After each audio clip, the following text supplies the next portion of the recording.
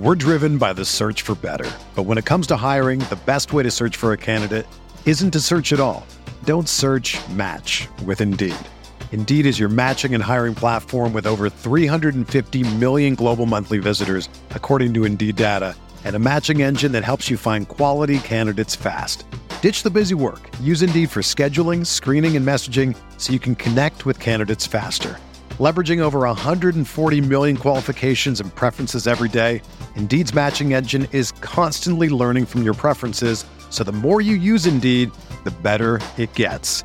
Join more than 3.5 million businesses worldwide that use Indeed to hire great talent fast. And listeners of this show will get a $75 sponsored job credit to get your jobs more visibility at Indeed.com/Blue Wire. Just go to Indeed.com/Blue Wire right now and support our show by saying that you heard about Indeed on this podcast. That's Indeed.com/Blue Wire. Terms and conditions apply. Need to hire? You need Indeed. What do you think about the Laker team now? You follow the box scores of the games every day? Just the Lakers. You're kidding. That is really a compliment. I was pleased to see you smile at the top of our show because once the game starts, you have a game face. You don't smile much out there. I don't think you have to do things for money anymore. Correct. What's up, Laker fans? Welcome to the Laker Film Room Podcast, brought to you by the Blue Wire Podcast Network. I'm Pete, joined by Darius and Mike. And despite a lot of rumblings going into it, and certainly a dramatic couple of days, the Lakers made no moves at the trade deadline. And afterward, we got a fairly rare appearance from Rob Pelinka to discuss the events there. Mike, you were there listening. Get us up to speed on what Rob had to say. Well, first of all, I'm what, Darius? Like 20 miles from the spot? 20 miles from the crib? Not even? Closer than that. 10? No. 10 miles yeah, across the river? Or the easy. River? The water? Right across the bay. Mike is on the other side of the bay. We are going to try to connect while Mike is here because the Lakers are up in the bay already for their Saturday game against the Warriors. And so I'm sitting here looking at Mike. I see a beautiful city view behind him, which is very much a reminder of when I used to work at the city. And so it is nice to see you close. I will see you in person, I'm sure, over the next couple of days. And there you go. We are looking at the same Laker team, though, Mike. And so it's definitely good to see you, but I'm wondering how happy everyone's going to be to see the same Lakers team that went into the trade deadline. And now we're on the other side of the deadline and it's the same group. Yeah, well, especially coming off of that Portland game, right? Which was a tough watch. It was a tough place. It was a tough building to be in. It was a tough plane ride back. Although I will say that I think that there are going to be some guys that respond better to this than it seems. Now that has happened and there weren't any trades that are made. I think that it puts the accountability back on each individual person. And this was one of the points that Rob Pelinka made on the conference call today that I thought was totally fair and totally good in kind of an important way to focus. And let's see, he said, when it comes to finding success when a team is not winning, I think the most important action is for everyone to look in the mirror and be better. That includes the front office. It includes the coaches. It includes the players. So having some personal responsibility and ownership now over what's going to happen and know injuries, the trade deadline, this guy might not be here, all of that kind of stuff, that part of it is out of the way. So I'll kick that back to you guys. And then there was another quote, I think, that from Rob that summarized why they didn't do anything that's important for us to discuss. But first of all, that's that takeaway from the trade deadline now. It's like, all right, guys, here, it's on you now. Here's your squad. Sure. Yes. But there's a lot to unpack with that. We were like, the team's in a bad place or has been in a bad place we've talked about like the personal components of that really precede any of the basketball and all of that. But with respect to the trade deadline, I don't want to paraphrase too much. So maybe you can give the exact quote, Mike, but that reason, what I read into Rob's answer, actually first, do you have that pulled up, Mike? Would you be able to read it before I respond to it? Hopefully we're talking about the same one, but so right off the top, right. And I basically asked him, so like what was the deal today, the last couple of weeks building up into this. And he said, we were aggressive in a lot of conversations trying to improve the team. We always want to put this team in the best position to win a championship. But ultimately, we didn't find a deal that had a net positive effect for the short-term success of the team and the long-term. And those are both things we consider. And later on, he made a comment that basically, to paraphrase, was like, championships are the goal, right? It's a binary. We are either going to win the championship or we are not going to win the championship. Here's that quote. Yeah. It's quote, it's important to remember that the metric of success here is you win a championship or you don't. There's no middle ground. We have to be on a pathway to put this team in a position to try and compete for and win championships. That takes the support of one another. And I know that's going on internally, despite what others might say. Yes. And so the way I interpret that is if there was a deal on the table where we could have plausibly truly improved our championship chances, right, we would have done that. Correct. But in the absence of that, right, we're not going to make a move simply for the purpose of doing that. Now, the Lakers need to make changes, but I don't think that they needed to. For example, there was a proposed salary dump trade for Russ that would have been, the rumored involved that Lakers give up future assets. Darius, I'm glad we didn't give up any future assets to marginally improve or to move on from something like that.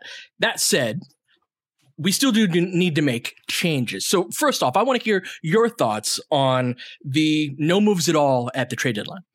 So I'll actually have a piece up about this at Silver Skin and Roll, I think, tomorrow, because my read, even before Rob Pelinka's comments came out, my read was exactly that the Lakers made a calculation. They made a calculation that there's no move to make that improves our chances in June, but there are moves that we can make that make our chances worse in July. That's a great way of putting it. And the team chose July. Right? And look, you're not general manager or vice president of basketball operations for one season and then the clock resets and then it's a new guy. Hopefully you are in the job for the long term and it's your job. And Rob's quote spoke to this. There's no deal that we saw that improved our chances in both the short term and in the long term, and we consider both. Ta-da! There it is, basically. I was surprised that the team did not make a move at the trade deadline, even a move on the margins. Rob went on later to talk about the potential that exists in the buyout market. The Lakers are unable to go into the buyout market with an open roster spot. And so I thought if no other moves were made, there were going to be moves on the margins in order to open up roster spots, particularly with players who have fallen out of the rotation and are no longer looked at as viable pieces on this team just based off the fact that they almost never play unless there's injuries or multiple players are out or it's garbage time. And if that's the only time that you play, then maybe your roster spot would be more beneficial as being vacant for the potential for a buyout spot, right? And so I thought a move was coming just from that perspective. So I was surprised. I was also surprised because, like you were saying, Pete, and we talked about this on Thursday's pod, that the vibes are rough right now around the team. And LeBron called it a fog. You could call it like bad mojo. You could call it like rock bottom. You can these are all different ways of saying the same thing. Yes, it's all the same stuff, right? Like the team is in a hole. They're trying to figure out a way out. And that frustration that we talked about on Wednesday's pod, that's boiled over, Mike, and this is an outsider's perspective. Now, maybe the deadline coming and passing, maybe that sort of shoring up of things from the idea of this is the team, except for maybe a couple of end of the bench guys who might get released or whatever in order to open up a spot for a buyout guy, that this is the group. Now it's time to be personally accountable the way that you said, or implied that that's sort of the meaning behind that, right? But it's there's change for change's sake, and then there's change because, hey, maybe we actually do need a change. And I thought the team was more in the latter position, like that. Yeah, you can say it's change for change's sake. And even if that's not moving the needle towards a championship, part of a championship are the vibes, right? It's like part of the championship is that alchemy of togetherness. And that's been impacted over the course of the team's first 50 some odd games. And in the last 2 games that they played, I thought it looked a little bit past, if not at the breaking point, like right there. And it's like, okay, well, what happens now? So first of all, I think that the whole idea of improving the team at the trade deadline, you are typically going to have to pay a tax for that, for any team. Like if other teams are out there be like, oh, okay, if you want us to help you try to go win a title, it's going to cost you, right? Like it might be a first round pick. It might be some young talent or whatever.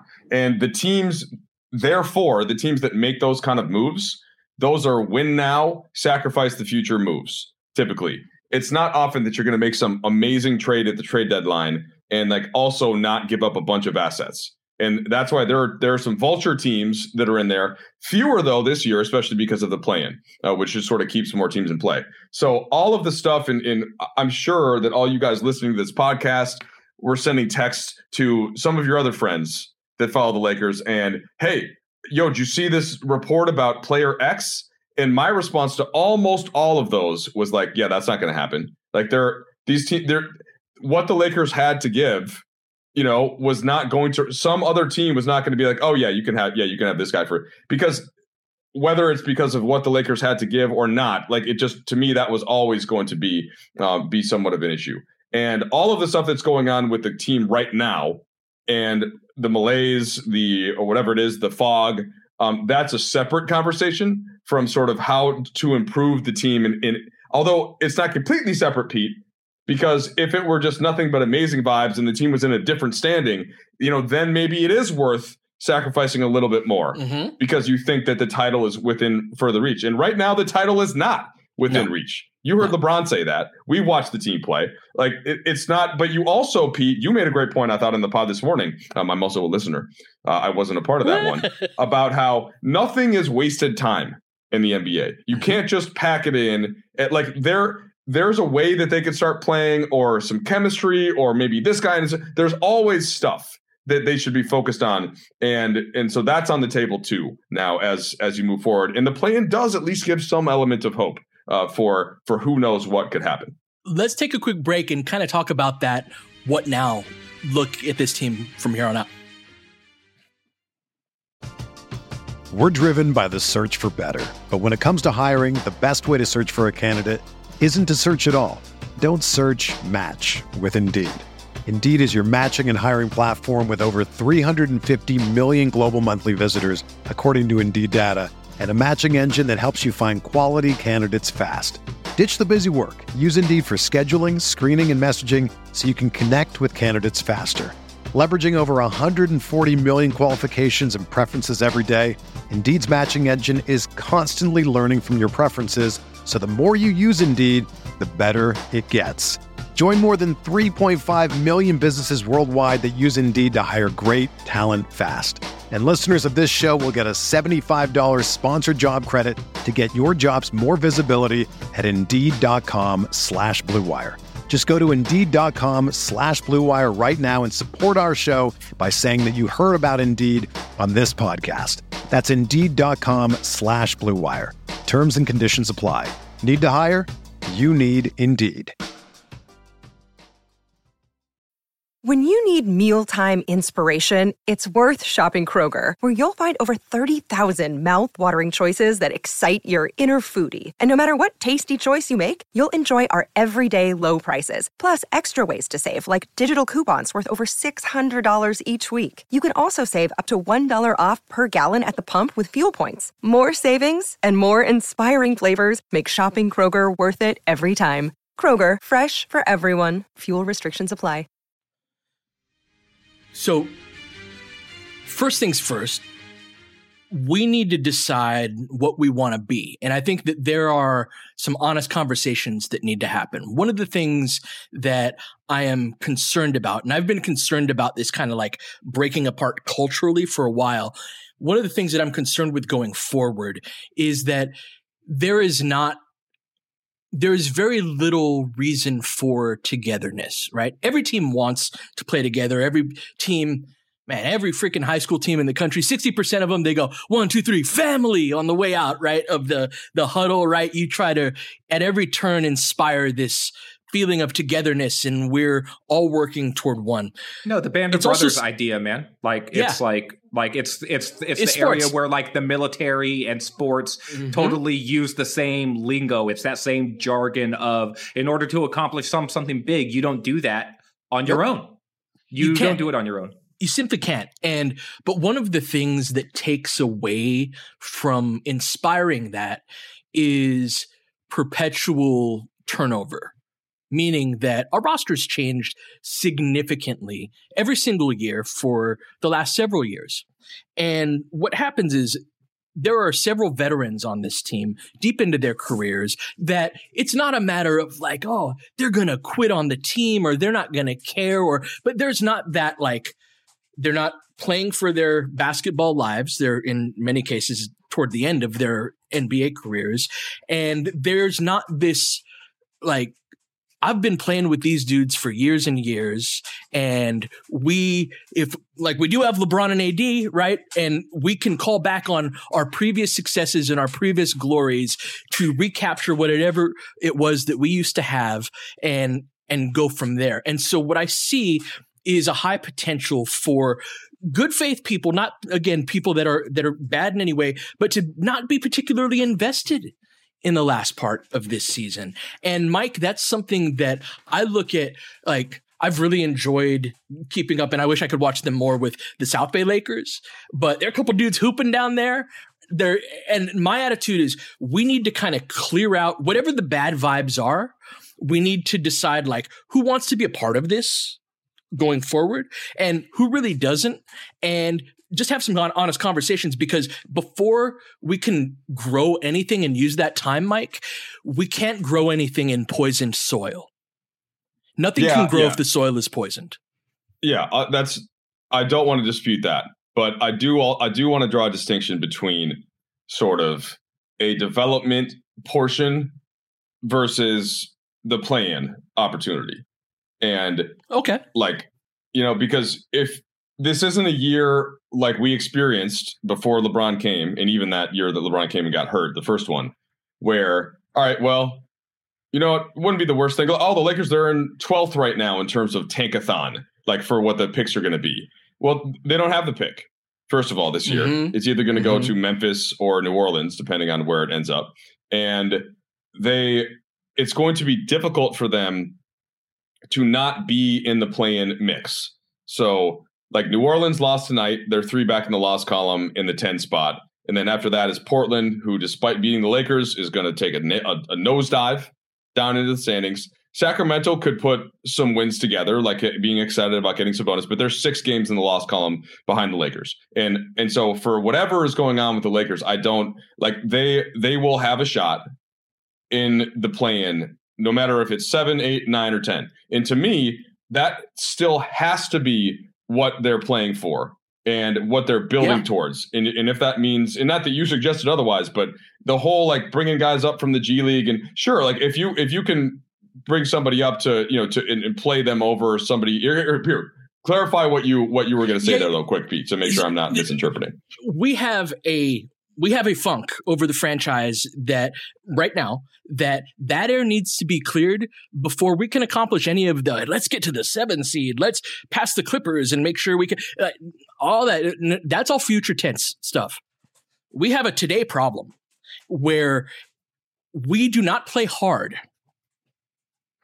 And going forward toward the end of the season, in order to accomplish anything, there's a certain, and you know this, you've taught me so much about this, Mike, about the length of the season and the ebb and flow of it. And the, like, you know, just because this team came back when they were down 25, like, there's so much knowledge that you have of this is what happens night to night in the NBA, that this is something that I think is in that same family of when you get to this point of the season, not at the beginning of the season where you don't have that collective frustration built up, but what happens when a team starts to fracture and break apart. I was once a week assistant coach, video coordinator for a high school team that had a similar season to this, where just like everything went wrong and like the coach hated the players and the players hated the coach. Maybe I'll tell that story one day, but it was incredible experience to be able to be like, wow, this is what happens from the inside when it all blows up, right?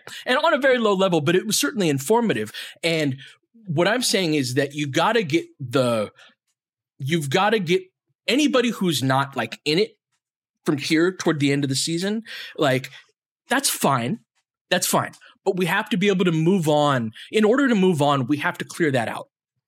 And that requires conversations. That requires a certain like, are you in or are you out?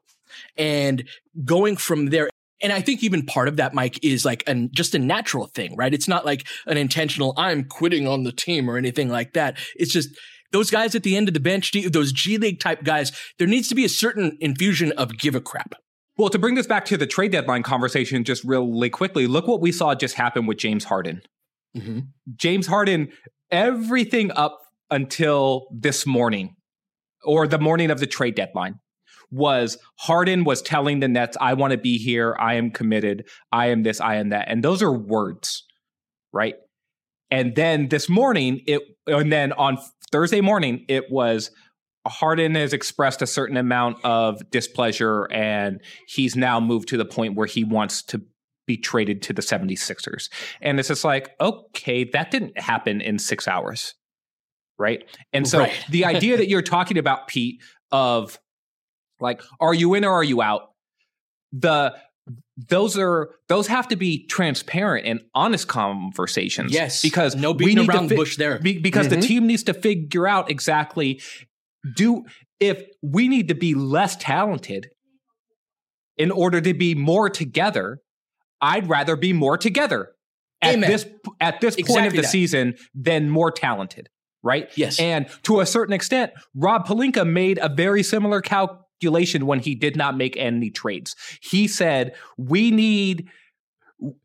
if we're less talented, right, because we are foregoing the potential small upgrade that would bring us a little bit more talent, but maybe not get us to where we actually want to go, then no, I'd rather be less talented and be like, we're going to ride with this group. Now, where this group is, Mike, is, okay, well, are you with us or are you not? Because any sort of idea around like, well, we all want to row in this direction. Hey, we're 5 back of the 6th seed, or we're 3 back or 4 back of the 7th seed. Those are goals for us.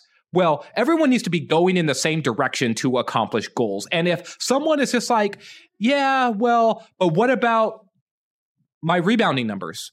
Or what about I've got a scoring streak going, or what about I'm a free agent at the end of this season? Those are all, if those are above the goals of like, this is what we want to do as a team, then nah, man, like maybe we need to have a conversation. You need to be cut and you need to find an opportunity where you can go chase those goals, because over here on this side, we got these other things that we need to worry about. And if we're less talented because you got to go, then we're less talented. I'll live with that at this point.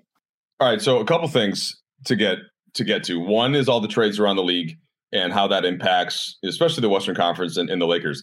The other one, to build off of the comments that you guys both just made, I think a lot of this has to do with LeBron James. And he is the person that dictates a lot of that. And let's get to that next. Another day is here, and you're ready for it. What to wear? Check. Breakfast, lunch, and dinner? Check. Planning for what's next and how to save for it? That's where Bank of America can help. For your financial to-dos, Bank of America has experts ready to help get you closer to your goals. Get started at one of our local financial centers or 24/7 in our mobile banking app. Find a location near you at bankofamerica.com/talktous. What would you like the power to do? Mobile banking requires downloading the app and is only available for select devices. Message and data rates may apply. Bank of America N.A., member FDIC. All right. So Pete, I think you made a comment. You've said this a couple times, but this team, or maybe it was Darius at all. You guys are both. I know we always blend together. I've noticed that with you. Like what would our couple name be? Well, but here's why. Because one of you makes a point, and then the other one builds on it, right? So it ends up, you know what I'm saying? So it's not like, oh, you just had one point, and then it's usually somebody will add a layer to it. And I try to do that as well. Yes, right? You absolutely do. It's always yes and. I love the idea of yes and. We don't have notes for our pods, Mike. It's all improv. Nope. It's all yes ands. And I generally right. So like when I was as we go off on an aside here, I like to have typically like if a rundown or something, but I like even more not having to have one. But in order to not have one, all three people really have to be prepped going in on whatever might come up. So that's a whole different thing. But the reason that I am thinking about it in this context is you said this team takes the personality more from LeBron, or sort of its direction more from LeBron, even than the past couple of years. Does one of you want to claim that, or did you both touch on it? That was me. Yeah, I was right at first. Okay, so where I've talked about with LeBron. He looks at this 365-day calendar, and he thinks, all right, my body's got to be at X% for this to turn into what is ideally a run towards the finals. Well, what is LeBron thinking now? His knee is sore, right? Mm-hmm. How this team at best right now, barring some unforeseen thing happening, is going to be in like the 7-8 playing game at best. At worst, there isn't that much of a difference between the at worst being the 9 or the 10 and having to win 2 games in order to face what's likely going to be the Phoenix Suns. And therefore, what is LeBron going to do night to night in these final X amount of games? And how does anyone on the team, the coach, AD, Russell Westbrook, Stanley Johnson just signed a guaranteed deal how is anybody else going to be able to dictate otherwise? And that to me it's not necessarily a conundrum. Like that's where I'm wondering whether it's a G League, inflection, like it's still ultimately going to be what LeBron is going to dictate there. That's the first question in what do we want to be going forward is talking to LeBron with like, you want to make a run at this? Meaning that like making a run at it doesn't have that expectation, especially now as we're breaking apart, that like there's a title at the end of that. But like, do you want to build towards something toward the next year and lose in the first round, lose in the second, whatever ends up happening, right? Or do you want to rest that knee? Do you want to it's not a judgment like on, oh, you're bad if you do this. It's just, but how we handle things going forward, D, is largely based on the answer to that question. Yeah. And I would argue too that another part of that conversation is, are we going to reset the expectations? Because one of the things I see from LeBron is that, Mike, that 365-day view, that I'm a 100-game player view, which is what LeBron is thinking. Like, I have to play 100 games this season, right? Because he's thinking 82 games, and then I got to get 16 more wins. And so he's looking at anywhere between 20 to 25 additional games, and he may not play the full 82 slate, but that's his goal, right? He's got to go from that idea of our expectation is to win the championship, and every failure or loss to a bad Portland team or missed defensive rotation that somebody should have made in a play, that's all stacked up against this idea of what this team was supposed to be. And what this team was supposed to be is, at this point, a figment of people's imaginations, right? Because it does not exist at this point. If it will ever exist, that's a whole different story. That looks super doubtful, but that's a conversation for a different day. The conversation that you have to have with LeBron, and I think LeBron has to have this with himself too, a little bit, is what do I think we're going to be? Am I okay with that? And now am I going to put all of the efforts I had into being a 100-game player into being an 85-game player? right? Which is a different thing. Do I want to push and push as hard as what he may need to push in order to be maybe first round fodder, right? Like, and we're talking about LeBron James here. Pete, we've been doing this pod for so long, but maybe it was 2 years ago. We talked about LeBron James, and it was within the context of, all right, well, like a boxer does, like how many rounds do I have? How many punches can I take? LeBron has to be thinking, how many dunks do I have? How many drives to the basket? How many times can I fall down?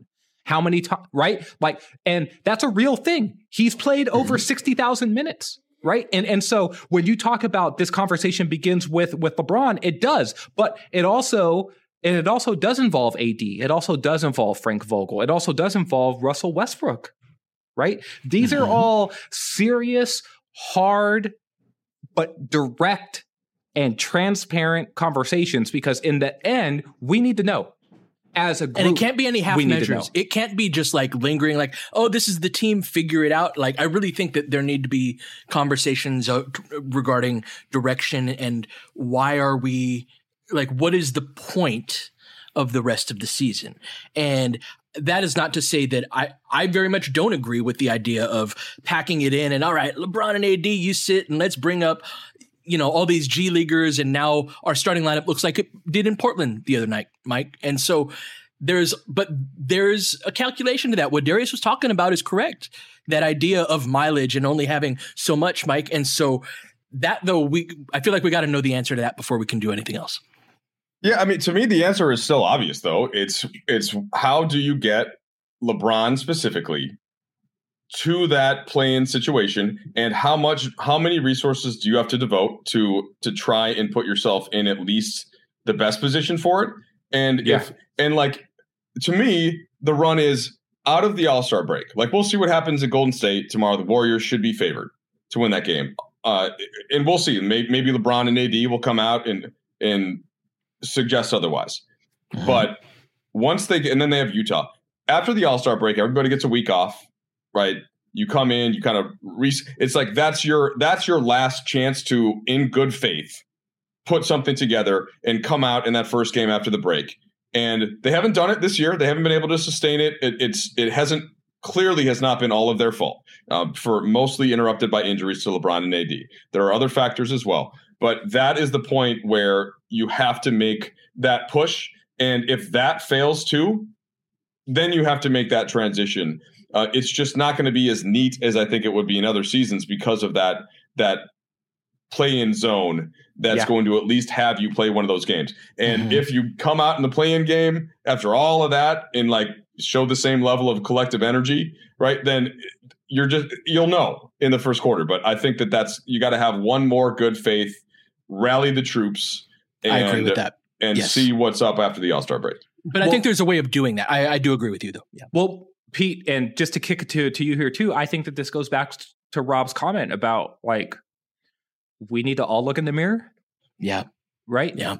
And that self-examination, that sort of looking inward, that allows you to then have those real conversations that need to be had with other people. Right? Because what happens in that part? I want to talk about that part because that's beyond basketball, and like beyond basketball, that's a life thing. Like in that self-examination, what happens in that process that gets you to the point to have those conversations with other people that you need to have? Well, I'm just saying, man, that it's just like you can't be honest with other people if you're not being honest with yourself.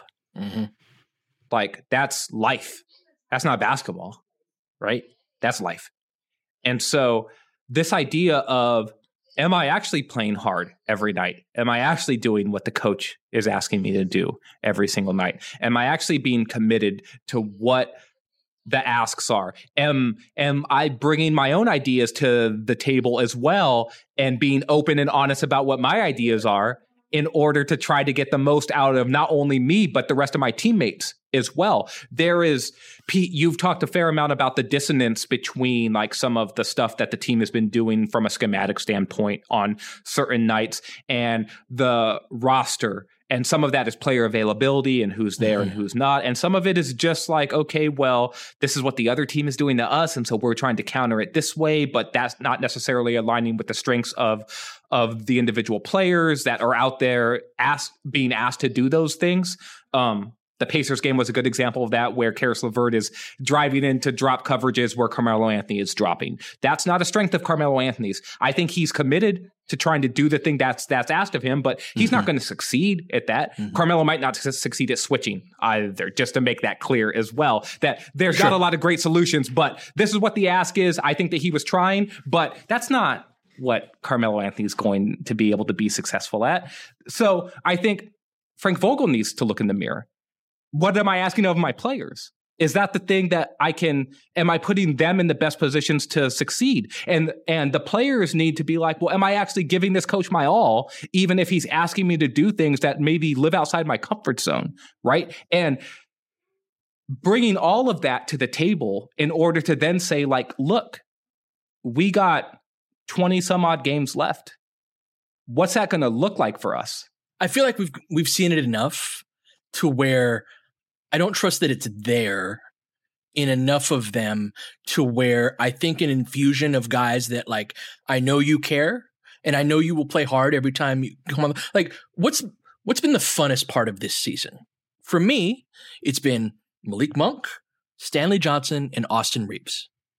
Aside from being able to watch LeBron James, right? Like, besides the greatest heights, basketball besides the heights that like LeBron and AD can reach, and some but of just that, like right? the fan experience of like, hey, check these guys out, and it's always fun. Melo too. Oh, yes. Melo too. No, thank you for adding that. But Melo, to Darius's point, Mike, Melo has that degree of give a crap.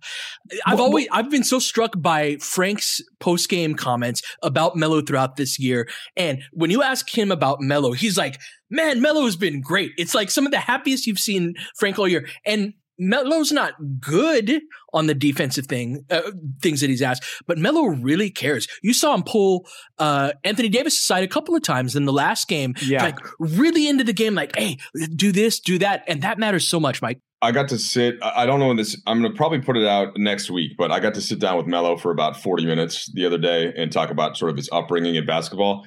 Oh, and awesome.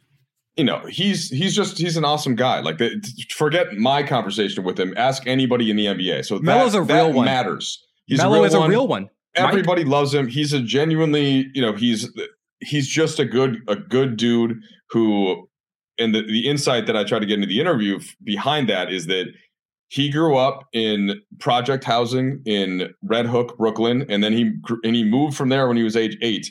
To basically The Wire, which is, in his words, West Baltimore. And so throughout those two experiences, which were different but very similar in certain ways, he's looked at his whole life as a blessing in certain ways. And he's tried to give that back to the game, to the people that have been around him. And so, yeah, it's very difficult. Even when you see Melo make the kind of mistakes that he'll make on defense. And you know, sometimes it's more of the like, well, I know I'm probably not going to be able to move my feet here, so I'm just going to reach out and grab this guy, you know, like that kind of stuff. But then he kind of looks up and he knows that he did it, and it's like, and he's owns up to it, and so he's just he is a gem of a guy, and that's, you know, and that's playing out. I think it's impossible to separate that from those kind of things for a coach when you're around somebody. 100%, and we need more of that.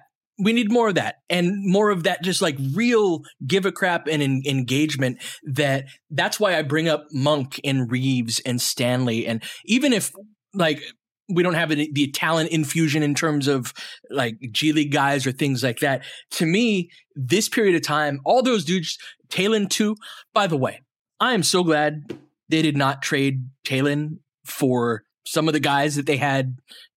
He's got several holes in his game. He's 21 years old. He is not on a rookie control contract, which I think is a big factor in his overall market value and all of that, who has been asked to do several things that are not within the wheelhouse of what he's good at. And that creates an environment that I think diminishes his trade value and all of that. It would have been tragic if we would have traded him for some of the guys that were brought up there. All them dudes, all them young guys, Mike, to me, those are all 25-minute per game guys at a minimum going forward. Yeah, I would just say that like those guys have been playing a lot, Sure. So it's not like those guys haven't seen significant minutes. Austin played 13 minutes and like Avery played like 36 minutes the other day, Not that Avery doesn't give a crap. Avery has plenty of give a crap. Avery does give a crap, and I too would have played more Austin Reeves than Bradley. So I'm with you on that one. One of the things, and I do want, like, for the last 5 minutes or so of the pod, I do want to do like a round robin of maybe like trade stuff and like what surprised you guys the most, right? Yeah, let's talk around the league. Yeah. But one last point about the Lakers and trying to close it out here with this idea of give a crap and everyone being together and sort of rowing in the same direction. And it goes back to a comment that I made the last pod about saying that you care and sort of showing that you care, right? And there's going to be a lot of words at this point about how much people want to do something. All these guys are going to be able to show it on the court. They're all going to get their chances. Everyone who's left, once the buyout smoke clears and everything else, there are no more trades to be made. There are no more like, okay, well, you might be shipped out for this guy. And that's the sort of stuff too that does undermine that, like, let's all row in the same direction. If you're on the trade block, maybe it's hard to row in the same direction as the next guy. You might be in a different boat. Exactly. But all that stuff's over now. And that's the business of the NBA. And I think all those guys know that too. Right? That I can be here one day and gone the next day. And that's just how it goes. But they're all now, Pete, going to have the opportunity to say like, all right, well, put your money where your mouth is to a certain extent. And now it's time to show, like, are you in it or are you not? And for the coaches too, are you in it or are you not? What are you looking out for with these guys? Are you looking out for your scheme or are you looking out for what these guys can do on the court? Are you trying to build continuity or are you looking to try to say like, okay, well, this thing matters to me tonight and this thing matters to me the next night? I'm not saying the coaches have been doing that stuff. I'm just saying that there's a certain amount of like, yeah, we got to try to win these games, but we also have to bring cohesiveness, and that chicken and the egg idea, I skew more towards the chicken, and let's get that togetherness a little bit more. And so that's sort of my last take about what is going on with this team at this point. Well, the chicken makes the egg, right? Like if we get more together, we might just mess around and win a few more games too, Like that's right. It's all of these are tied together. Let's pivot though for the last couple of minutes. Mike, Ben Simmons, James Harden, it finally went down. What do you think? Yeah, it was the only natural trade for both teams once it got to that point. And it was always building towards this. So I still am.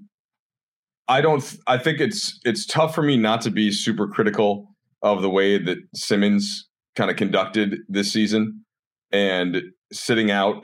But without getting too deep into that, I think Brooklyn has a chance to improve upon the kind of mix that they had based on Harden not being all the way invested and based on Kyrie only playing half the games. And then I think that Philly I think they're going to get Harden's best now. And that's a critique of Harden himself as well, that you don't get his best in every certain situation. But in this particular one, where he's going back with Morey, where he's got this big now where it's on him if he doesn't play well, as opposed to in Brooklyn where they were always going to have the excuse that Kyrie's there half the time, that Durant's hurt, right? So I expect it to kind of help both teams in the short term. And I don't think you can count either one of them out. I would still favor the Bucks to get out of the East though. And I think that Miami has just as good of a chance as Philly or Brooklyn. Bucks made a move too, Mike. They got Serge Ibaka, who kicked the Lakers' butts the other day, looking spry for an older power forward. His best game of the year as is not the only time that's happened against the Lakers. A fair amount. Yeah. Where are you at, Pete? Like if you want to hit on the Harden trade, but after that, was there a trade that stood out to you the most? So Porzingis moving. Like that was a pretty wild trade. Porzingis getting moved. I'm curious about kind of the story behind that. One of the fun things about it's always fun to like text people like, oh, what's going on with like what's the reason behind this? And that was something that that trade in particular feels like I've been saying something for a couple of years, like may the Kristaps Porzingis era be long in Dallas, because I think Luka's he's a bad dude. And if you get him a legit number 2, which I don't think Porzingis is, then you're in business. And so they broke apart what's probably a bad contract in Porzingis for 2 bad contracts in Bertans and Dinwiddie. And we could talk about like the on-court fit and all of that with that, but I think it would be probably easier for them, although Dinwiddie's on the longer contract. No, Bertans is the worst contract out of that group. Yeah. Sorry. He's the worst contract of all 3. Yes. I think Bertans is. Yeah, it's one of the worst in the league. So yeah. I guess my point is Dallas needs to get Luka number 2. And I think that I might be wrong in that, but I think that this makes that easier in the long run. I'm just surprised it happened mid-season. Like, how many teams with playoff hopes do you ever see trade their like number 2 scorer, right? Or like one of their main pieces? Super unusual trade. So that was the one that stood out. And then with respect to Harden and Simmons, I like it for both teams. Obviously, it's beneficial for both teams. I really like it for Brooklyn. I thought that they got the better end of that deal. I don't really trust Harden if you're in a like we want to win a championship type of, I don't know. I think that's a combustible situation there, but how can you argue with it over Ben Simmons, right? I was going to touch on the Porzingis. So because this is really the only trade in the West of a top 5. Now I say top 5 with Denver's right there, with Dallas are kind of interchanging, but you know, Utah's trade, you know, Nickeil Alexander-Walker and Hernan Gomez, you know, I don't think that moves the needle for them. Memphis didn't do anything as well. They shouldn't have with what that mix is right now. Golden State didn't really do anything. And Phoenix made a couple of moves. They get a couple of, well, Magic Johnson, we know, liked Phoenix's moves because he tweeted about it. But, you know, the most significant player in that Western Conference playoff picture to go was Porzingis. And they get back Dinwiddie, who has really struggled this year. And that's with Beal missing time. That's with being featured some. And he just hasn't really been able to impact winning there. But it does, like, Porzingis actually had a pretty good season relative to what last year was, other than all of the injuries that he's had. Like, there are a couple of statistical metrics where defensively he's been fantastic. Yeah. Yeah. I mean, and he's basically like the 30th best statistical player this year, if you incorporate all kinds of things, like gets to the free throw line a lot, spaces the floor as a 3-point shooter, can do some rim protecting. Like, yes, he has his weaknesses, isn't the best rebounder, but isn't the best passer. But like he's been useful for Dallas this year. And it tells you something about what probably Luka thinks of him, maybe what Jason Kidd thinks of him, what the front office thinks of him, same kind of thing that New York was willing to give him up. And Dallas gave up 2 firsts to get him, which meant that they have been unable to sort of add to their core around that because of it. And I don't know if, you know, Dinwiddie and Bertans help that. And their contracts are both lesser. So in theory, they could be packaged in different ways. But it also maybe tells something about Jalen Brunson, who's been really good. Maybe they're not so sure that he's going to stay because some other team is going to make him that kind of deal. But I am very interested in that mix around Luka. And if they can find a way to, you know, to make it be plausible enough, but I don't see them doing much this year other than like, could they win a first round series? Definitely if they're going against Utah, if it stays the 4-5 as it is. But, you know, I think there's a ceiling based on what you were saying, Pete, earlier about that's number 2 not being clear at all. Yeah, the way that I see the Porzingis trade, well, first of all, I was shocked. Like, I was surprised. That was the holy shit trade that happened today. The other part that I would say is it seems Dallas really does like Kleba. They really do like Powell. And that the idea of we'd rather give our usage to ball handlers than give our usage to a spacing big man. That's happening all over the league. Yeah. Right? That it's a pivot towards more like Luka ball. Right. And it's in a weird way, it's an investment in him. And in the short term, I think it is an investment in Brunson as well. Like, we see you as the second starter next to Luka, and we're going to put Dinwiddie back into a role that he's basically been best in his entire career, which is a bench gunner. right? Like a Lou Williams with a little bit more passing feel, right? Like, and that's basically what Dinwiddie's been. He's paid a lot of money for that now, but that's who he is, right?